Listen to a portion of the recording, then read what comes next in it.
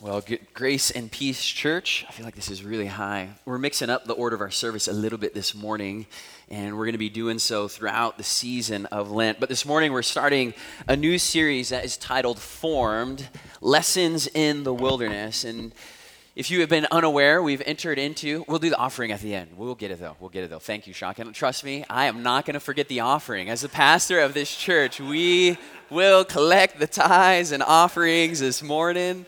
But I love that there's people in the church who wanted to collect the tithes and offerings as well. But for those who are unfamiliar, the season of Lent sort of kicked off this past Wednesday on Ash Wednesday. And you have may have heard me in recent weeks talk about the Christian calendar a number of times. And the Christian calendar really is a tool that's given to us as the church as a way of forming us into the story of God. That is, that we as the church and we as Christian people who are disciples of Jesus are being formed by God's story, by the gospel story.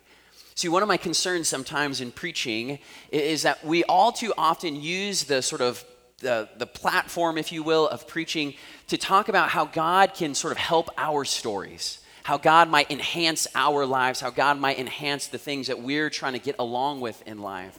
But the Christian calendar really reminds us that God isn't caught up in our story, although he is in some ways. I don't want to overstate that. But that we really are to be formed, our time and our life, communally and individually, in the story of God. If you just think about the ways in which we do this in various ways. Think about in the fall or in August. It sort of marks the beginning of the school year, which changes rhythms of people and families, especially if you have young children. This is a whole different way of being in the world as opposed to summer. But fall also marks the beginning of what I am now starting to consider America's favorite time of the year, the NFL football season, right? And it just shapes the way that we approach our Sundays and our Monday nights and our Thursday evenings and who it is that we're spending time with. And parts of our country, the winter sends the snowbirds into warmer climates during the winter seasons, and spring reminds us that it's baseball season and spring training has arrived, or it's spring break perhaps and it's vacation. But all of these sort of seasons, these moments in the year which sort of alter and shift our way of being in the world, we are familiar with this idea that seasons shape and form our practices and our lives. And living in California, sort of the seasonal activity is a little foreign to us, right? Like we have one season, it's called awesome season all year long. And not unlike us, Californians that are sort of foreign to the seasonal changes that happen in our way of living. Many of us Christians are unfamiliar with the Christian calendar and how it shapes and forms us. You see, at Advent, we're reminded that the world is in darkness and in need of a Savior. And the Savior of the world, he comes to us every single year in Christmas, and we're reminded that there indeed is good news because of his arrival. At Epiphany, we see the identity of Jesus as the one who is the light of the world, and we have spent the past 7 weeks talking about this identity and this one who has come into the world. But it's in light of his glory that we recognize our shortcomings and failures. And so Epiphany necessarily leads us into the season of Lent where we think about our mortality and our brokenness and our shortcomings and our failings. And in Lent, we examine ourselves, allowing God's holy light to reveal our sin, leading us to come to repentance before him. This morning, we're going to be reading from Matthew chapter 4. This is the text that we read every single first Sunday of Lent each year. Sometimes we read it in Mark's gospel. Sometimes we read the story in Luke's gospel. This year, we'll be reading it in Matthew's gospel. This is always the first gospel text of the season of Lent. And so let's dive into the scriptures this morning. Matthew 4 reads this way. Then Jesus was led by the Spirit into the wilderness to be tempted by the devil. After fasting 40 days and 40 nights, guess what? He was hungry. The tempter came to him and said, "If you are the Son of God, tell these stones to become bread." Jesus answered, "It is written, man shall not live on bread alone, but on every word that comes from the mouth of God." Then the devil took him to the holy city and had him stand on the highest point of the temple. "If you are the Son of God," he said, "throw yourself down, for it is written, He will command his angels concerning you, and they will lift you up in their hands so that you will not strike your foot against a stone." And Jesus answered him, "It is also written, 'Do not put the Lord your God to the test.'" Again, the devil took him to a very high mountain and showed him all the kingdoms of the world and their splendor. "All this I will give you," he said, "if you will bow down and worship me." And Jesus said to him, "Away from me, Satan." He'll say that to Peter in a little bit. "For it is written, 'Worship the Lord your God and serve him only.'" Then the devil left him, and angels came and attended him. Jesus, as we enter into this season of Lent, we don't just want to recognize it and read all the right passages and hear all the right things and know all the right answers. Our longing really is that this season would be a forming one for us, not just as individuals, but as the church. And to do that, we need your grace. And so we ask that you would give us ears to hear and eyes to see your word and the gospel and Jesus in new ways. And it's in his name that we pray. Amen. Amen.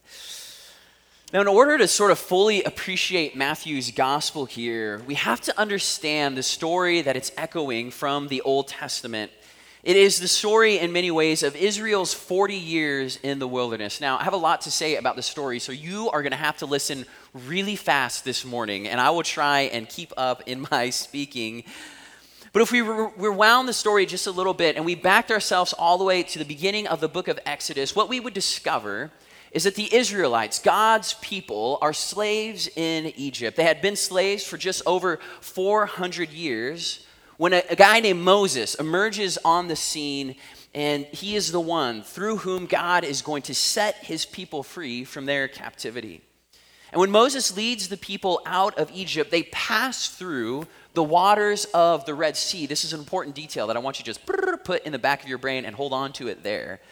But when Moses leads the people through the Red Sea, the picture is this idea that when the people enter into the Red Sea, they entered as slaves, and they emerge on the other side as people who have new life. In fact, in the book of Exodus, it talks about this event as if God were adopting the Israelites to be his people, to be his child. We see in Exodus chapter 4, God calls the Israelites. He literally says, like, "You are my son, who's emerged out of this water, so I want to adopt you into my family." And it's not just for this dramatic effect, but it's this moment that demarcates the people have gone from slaves to free children of God. And after making their way through the waters, they are sent immediately into the wilderness.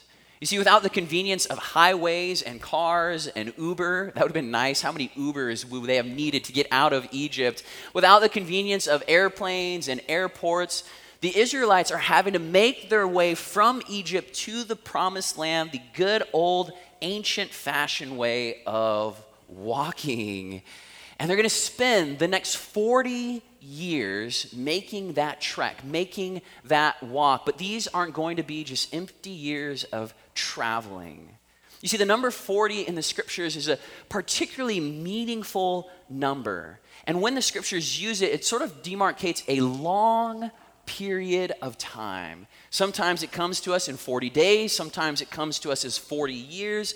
But either way, it's the way that the scripture writers are saying to us, God is going to do something significant in these people or during this time, but it's going to take a while to get there. And so Israel enters into the wilderness for 40 years, and God is going to use those 40 years to form them into a new kind of people, into his people, into promised land kind of people, into free people. And he's really going to do three different things in the wilderness, trying to form them in three different ways in the wilderness. Now, let me make a sort of note. I am stealing this summary of what God is doing in the wilderness from a guy named Dr. Scott Daniels, who's a phenomenal preacher who gave me these sort of points or ideas of what God is doing in the wilderness that I found particularly helpful. But God is going to try and do these three things in his people during those 40 years. The first thing that he's going to try and form in them or change in them is their appetites. God is going to transform and change their appetites. Appetites, I guess, could work as well. But Walter Brueggemann, prolific Old Testament scholar, who describes the Israelites as being formed in Egypt by this idea called the myth of scarcity. Is that the Israelites in Egypt are formed by the myth of scarcity. Now, the myth of scarcity is the idea that there isn't enough to go around for everyone, so you have to try and hoard and collect and accumulate and acquire as much as you possibly can for yourself. And we see this happening in Egypt with Pharaoh, right? And this sort of myth of scarcity runs counter to what Brueggemann calls the liturgy of abundance. Now, these are very fancy-sounding phrases, but the liturgy of abundance really is this idea that when God creates things in Genesis 1 and 2, he creates things in abundance. And we see in the creation story, God creates plants and animals and people, and what does he command them to do? Be fruitful and multiply. Not just people, but fruit and animals. That is food, right? Provision for the creation. And so we see in creation, there's just multiplication, multiplication, multiplication. This is how God has created all things. But in Egypt, Pharaoh doesn't operate according to the sense that there's enough in the world for everyone. He operates in a way that there's not enough for everyone, and so everything is scarce, and so you have to acquire and accumulate things. And this is why he enslaves the Israelites, right? In that story originally, is he has this fear that if the Israelites continue to be abundant, if they continue to be fruitful, eventually they'll be so powerful and so big that they will take everything that the Egyptians have, and we can't have those foreigners taking things that belong to us. And this way of seeing the world has shaped the Israelites, right? There's not going to be enough. There's not going to be enough. And as the Israelites enter into the wilderness, they become quickly aware that there isn't anything to eat in the wilderness. There is no food. There is no Trader Joe's. There's no farms. There is nothing out there, particularly for tens of thousands, potentially hundreds of thousands of people. But God does this miraculous thing that we see recorded in Exodus 16 where it says that he rains down bread from heaven. Some of us might know this story as God raining down manna from heaven. That word manna comes from the question that the Israelites ask when they first see this stuff laying on the ground. They're like, what is that stuff? Like, what is laying on the ground all over here? And so we get this word manna. And God informs his people that every morning he will provide enough bread to sustain them for the day. And if they collect more than one day's worth of meals, it will go bad. And this practice of only taking what you need for the day is a reforming of their appetites to not crave and desire more than what they need. In some ways, it's a practice that forms in them a trust that God will provide for them. God will provide for them. God's creation has more than enough for everyone, and it has more than enough for you, Israelites. And they are to be a people who trust in God's abundance rather than the perceived scarcity that exists in the world. So God brings them into the wilderness, and he wants these new people to have new kinds of appetites. Well, the second thing that God does in the wilderness is he wants to form a people who worship him alone. A people who do not have idols, but only worship the one true God. And their worship is to be characterized by a relationship of trust, not an idolatry of control. This is key. So God says, I want you to trust me in your worship, not try and control me as your God. You see, when God famously gives the 10 Commandments, those first two sort of embody God's intention here. The first one is what? Do not have any other gods besides me. And the second one is, don't make idols, right? This is that awkward, uncomfortable silence when you're not sure if you have the right answer or not. But don't make any graven images. Don't make any idols. You see, the thing about idols and other gods in the biblical story is that they're always set up in a sort of transactional kind of relationship. If you give them something, they ought to give you something in return. So if you give the right sacrifices, if you give the right amount of money in an offering, if you give up even your children in sacrifice, you could get something back in return. Perhaps you need rain. Perhaps you need sun. Perhaps you need an abundant crop and harvest that year. But here's the problem with idols and with false gods, is that the more we want from them, the more they take from us. And the more we give, the less they deliver. And this is still how idols work in today's world. Take the one that Jesus notes in the famed Sermon on the Mount. There he says, you can't serve both God and money. Most of us, a lot of us actually, I would almost say universally all of us, feel this sense of longing to do something and be something meaningful, to seek and to find a sense of value in the world. And what if there was something in the world that we could wear or drive that would affirm and give us this sense of meaning and of value? What would we be willing up to give to acquire those things? What if there was a home in a certain kind of neighborhood that would be a symbol of our meaning and worth to our neighbors in the world? What might happen if we as a people dedicated our lives in pursuit of those things? What kind of society would we create and would be shaped by a people who loved and served and wanted something from that idol of money? What if we built an entire economy on people consuming, buying, purchasing, and upgrading every single time that they could? What would happen to their marriages? What might happen to their anxiety levels or their stress levels, their emotional and physical health? What would happen if they gave themselves over to that kind of idol? Would they ever have enough? And when they did have enough, would they know it and be able to stop in that pursuit? You see, the thing about idols is that they deliver to a point, but they always take more than they can deliver.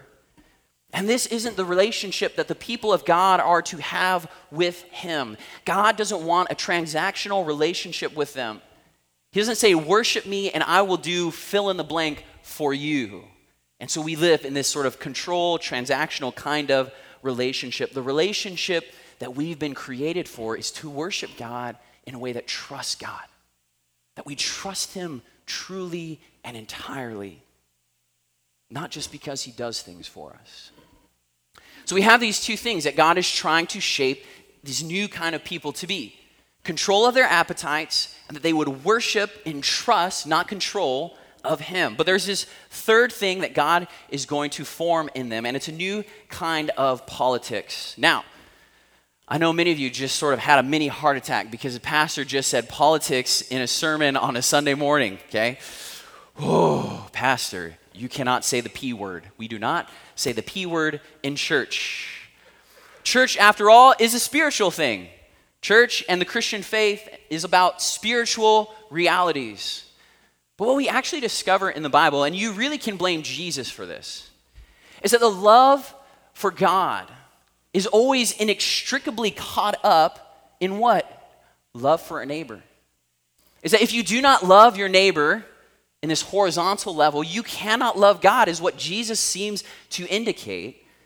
And so the scriptures and the gospel by nature are sort of political thing. And I'm not saying this sort of polarized Republican, Democrat politics. I mean in the more general sense of how we treat our neighbors. How do we get along with one another? How do we live with one another? And what we discover is that in God's kingdom, God is to be their king. And they would be marked by these three things. If you read sort of Exodus, Leviticus, Numbers, Deuteronomy, if you read all of the prophets as well, you kind of, what emerges on the scene of what God wants his people to be like are these three things. First, they're to be hospitable to the vulnerable. The first thing that's supposed to mark this new people in this new land, in this new community, is that they are hospitable to the vulnerable. There are always going to be those who are part or on the fringes of our communities who are going to be vulnerable, and you are not to mistreat or oppress them. And this is ultimately rooted in how Pharaoh mistreated the Israelites and God's people when they were vulnerable people. We see these words in Exodus chapter 22. You must not mistreat or oppress foreigners in any way. Remember, you yourselves were foreigners in the land of Egypt. And in a time of vulnerability where you didn't have food and there was famine, you were exploited as slaves. Or you see these words shortly after in Exodus 22. He says, do not exploit the widow or the orphan, or create sort of malicious money lending practices that abuse the poor. When people are vulnerable, we as a people of God in the promised land, my people who serve me and my kingdom, we're going to have a politic that is hospitable to the vulnerable, hospitable to them. But the second thing that God is trying to shape and form in terms of their community and relating to one another is that they will be a people that had a concern for the poor. They would be a people that would have a concern for the poor. You see, the whole law and Torah set up policies and mechanisms and practices that were sort of made sure that those who had little, who did not have much at all, were always cared for. Consider this instruction in Leviticus 23. When you harvest the crops of your land, do not harvest the grain along the edges of your fields, and do not pick up what the harvesters drop. Leave it for the poor and the foreigners living among you. I am the Lord your God. Or in Deuteronomy chapter 24, when you gather the grapes in your vineyard, don't glean the vines after they are picked. Leave the remaining grapes for the foreigners, orphans, and widows. Remember that you were slaves in Egypt. That is why I am giving you this command. You see, it's for the memory of God's people. They're constantly to be recalled back to the way that they were treated as the poor. They were treated as the vulnerable, and they weren't going to be that kind of community in the promised land. But here's the third thing that God is trying to form in this new kind of people, and that is this: that they would trust God to be their strength. They would trust God to be their strength. Said in a different way, they would not be a people who trusted in their own strength. We see this refrain often throughout the Psalms, and it's said here in Psalm 20, verse 7. The psalmist writes, "Some trust in chariots and some trust in horses, but we trust in the name of the Lord our God." Some trust in chariots and some trust in horses, but we trust in the name of the Lord our God. What is the psalmist talking about? What is he talking about? He's talking about the sort of violent force that nations and empires in the ancient world operated with in that day. You see, Pharaoh and the nations in that world are marked primarily by their ability to assert their dominance and violence over other people. And God says, you are not to be those kinds of people. You are not to trust in your own strength, your own armies, and your own abilities. Instead, you are to trust in me. This is what the whole book of Judges is about. God is the king, and when the people need something, when they need some leader to emerge to help be the hand of God to act in the world on his behalf, he will raise them up. And so Israel enters into the wilderness to learn these things, these three things: how to control their appetites, who they are to worship and how they are to worship, and a new kind of politics, or a new kind of way of shaping community and being together. And they had 40 years to learn these things. And at the end of the law, how did they do? Fail, fail, fail on all three accounts. God, 40 years, significant time. We were supposed to do something. So how did we do? Fail, fail, fail. When they enter the promised land, they become like Esau, controlled by his appetite. They're consuming and accumulating and acquiring as much stuff as they can from the villages and towns and people that they plunder. See the story of Achan in Joshua 7. He just can't help himself but to take more than what he's supposed to take and not tell everybody about it. When Moses leaves for 30 seconds to go receive the 10 Commandments, what do? They build a golden calf. We got to have another God. We got to have another idol that we worship. We can't just have Yahweh as the one in whom we trust. And when they get into the promised land, they finally make it into that place. What is it that they begin to beg Samuel for? We want a king like all the other nations. We want to operate and trust the ways that they operate, not in the way of you, God. You're just getting in the way of the things that we want. Failed, failed, failed. And this is what makes our text so important to us this morning. Their failures. If you go back to our text this morning, what you discover, if you should just jump back a few verses, is that Jesus is being baptized in the water. He enters into the water, and when he emerges out of it, when he's lifted out of the waters, the Spirit of God descends on him and proclaims these words: "This is my Son," like Israel, "whom I love."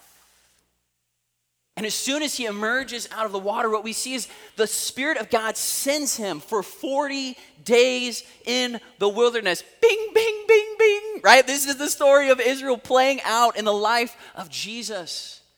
And in the first one, his first temptation, he faces three. In the first temptation, the tempter comes to him and says, "You've been fasting for 40 days and now you're hungry. Turn these stones into bread and feed yourself. Do you believe that God will sustain you, or do you got to do something on your own so that you can get fed? Do you trust in God's provision? You have the ability to provide for yourself, to create more than you actually need. Why are you waiting for God, Jesus?" And in his tired state, Jesus responds with a citation from Deuteronomy 8. "Man shall not live on bread alone, but every word that comes from the mouth of God." I trust God to sustain me, not in my own self. I trust God to provide for me. Then there's a second temptation that Jesus faces. The devil takes him to the highest point of the temple and challenges him. If you throw yourself down, can't you get God to save you? I mean, you're the Son of God. He won't let your foot strike a stone. Don't you want to see a mighty work of God? Can't you get God to show up and do something miraculous on your behalf? And Jesus responds with Deuteronomy 6:16. Don't put the Lord your God to the test. That is, I don't control God. I don't tell God what he has to do and how he has to prove himself. I can trust God without controlling him.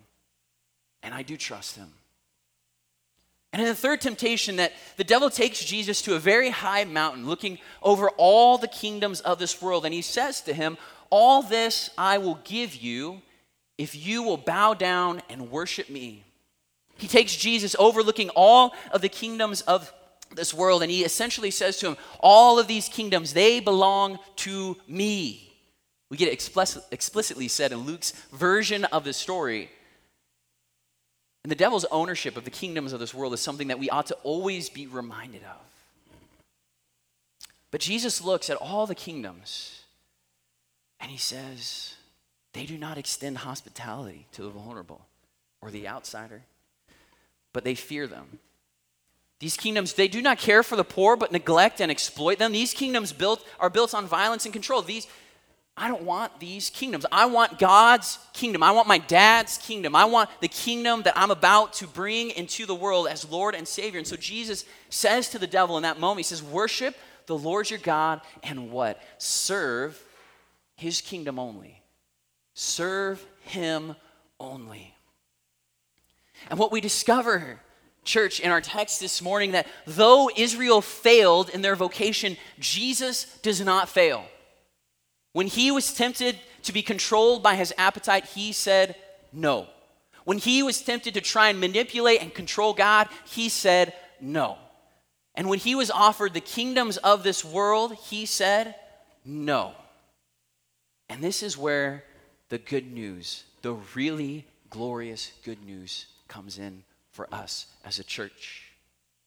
Because Jesus was faithful, those who place their faith in him not only receive his righteousness, but are made new in him.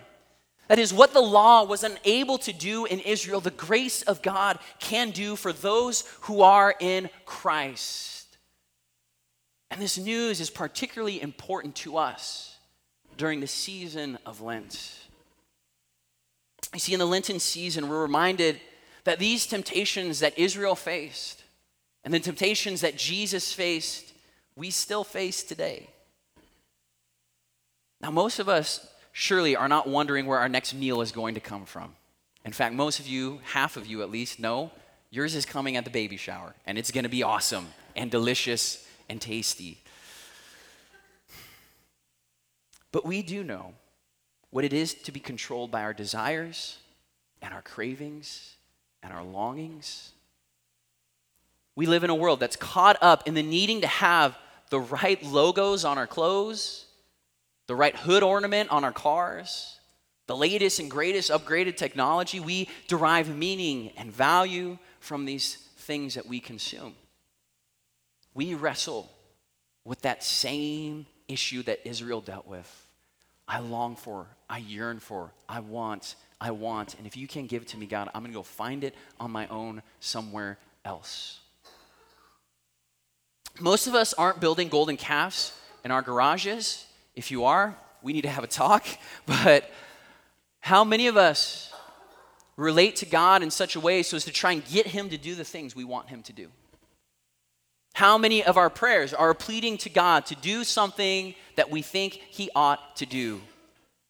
How many of us only come to church when we really need something from God?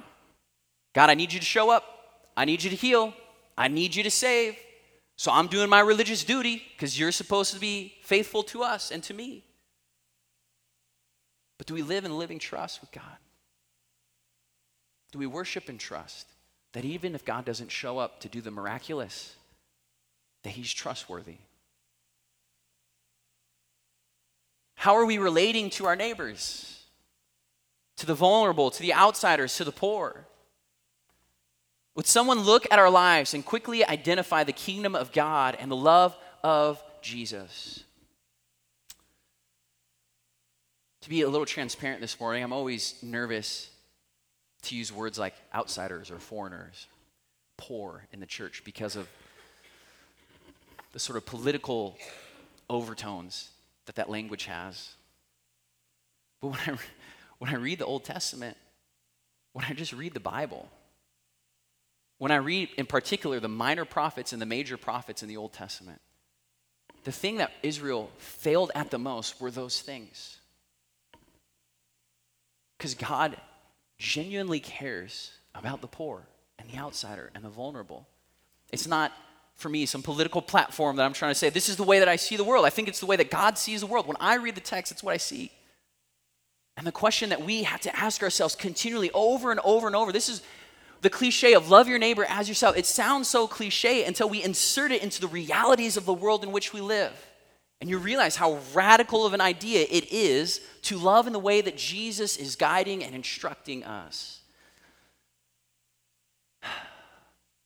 Throughout history, the disciplines that the church has exercised in the season of Lent are these three things: fasting, prayer, and acts of charity or mercy. Fasting, prayer, and acts of charity and mercy. That is the discipline of controlling our appetites. Can you fast from something? Truly. I don't like to talk about what I'm doing, but I'll share a little because I've shared with some of you. I'm fasting from coffee. It's awful. It's awful. At 4 o'clock on Thursday afternoon, I was like, why am I so sleepy? I usually work till like 6:30. What's going on? I need my buzz, my caffeine buzz. What controls us and our appetites and our desires and our longings? When it comes to prayer, are we seeking the will of God for our lives? Do we desire and long for the things of God, or are we wanting God to do the things that we desire? In Lent, we begin to pray prayers. God, examine me. Where in my heart am I not aligned with your will? And make me aligned there. It's not about what you can do for me. It's about how I'm being formed into the image of Jesus. And so prayer. And then acts of charity or mercy. There's a way of saying we intentionally go about loving our neighbors in the world as Christ loves our neighbors in the world. we begin to practice in this Lenten season, these 40 days of journeying towards Easter and the cross, to be formed into a new kind of people, into God's people, into the adopted children of God, that we might be the community that displays the kingdom of God in the world. This is what we want to happen at Lent every single year, to be Christian people, to be Jesus people. See, we stand church 40 days out from Easter. This is our annual family vacation into the wilderness. And God wants to do something significant in us. Because we are in Christ, these 40 days don't have to be wasted. They don't have to be, but they might be. And I invite you as a church and us as a community of faith to exercise these three things. And in so doing, what we might discover is that we become a new kind of people, a new kind of community, the adopted children of God. Amen. Let's pray. Jesus, we want to be in you, and we want to be your people. Not in name or title alone, but in quality and character. And so we ask God that these 40 days journeying to the cross and the empty tomb would not be wasted. We believe that you can do new kinds of things in a new kind of people. And so we ask that you do. Would we be found faithful in the wilderness as Jesus was? And when we fall short, God, we need your grace and forgiveness, and we trust that you will extend it. It's the name of our Lord and Savior that we pray. Amen.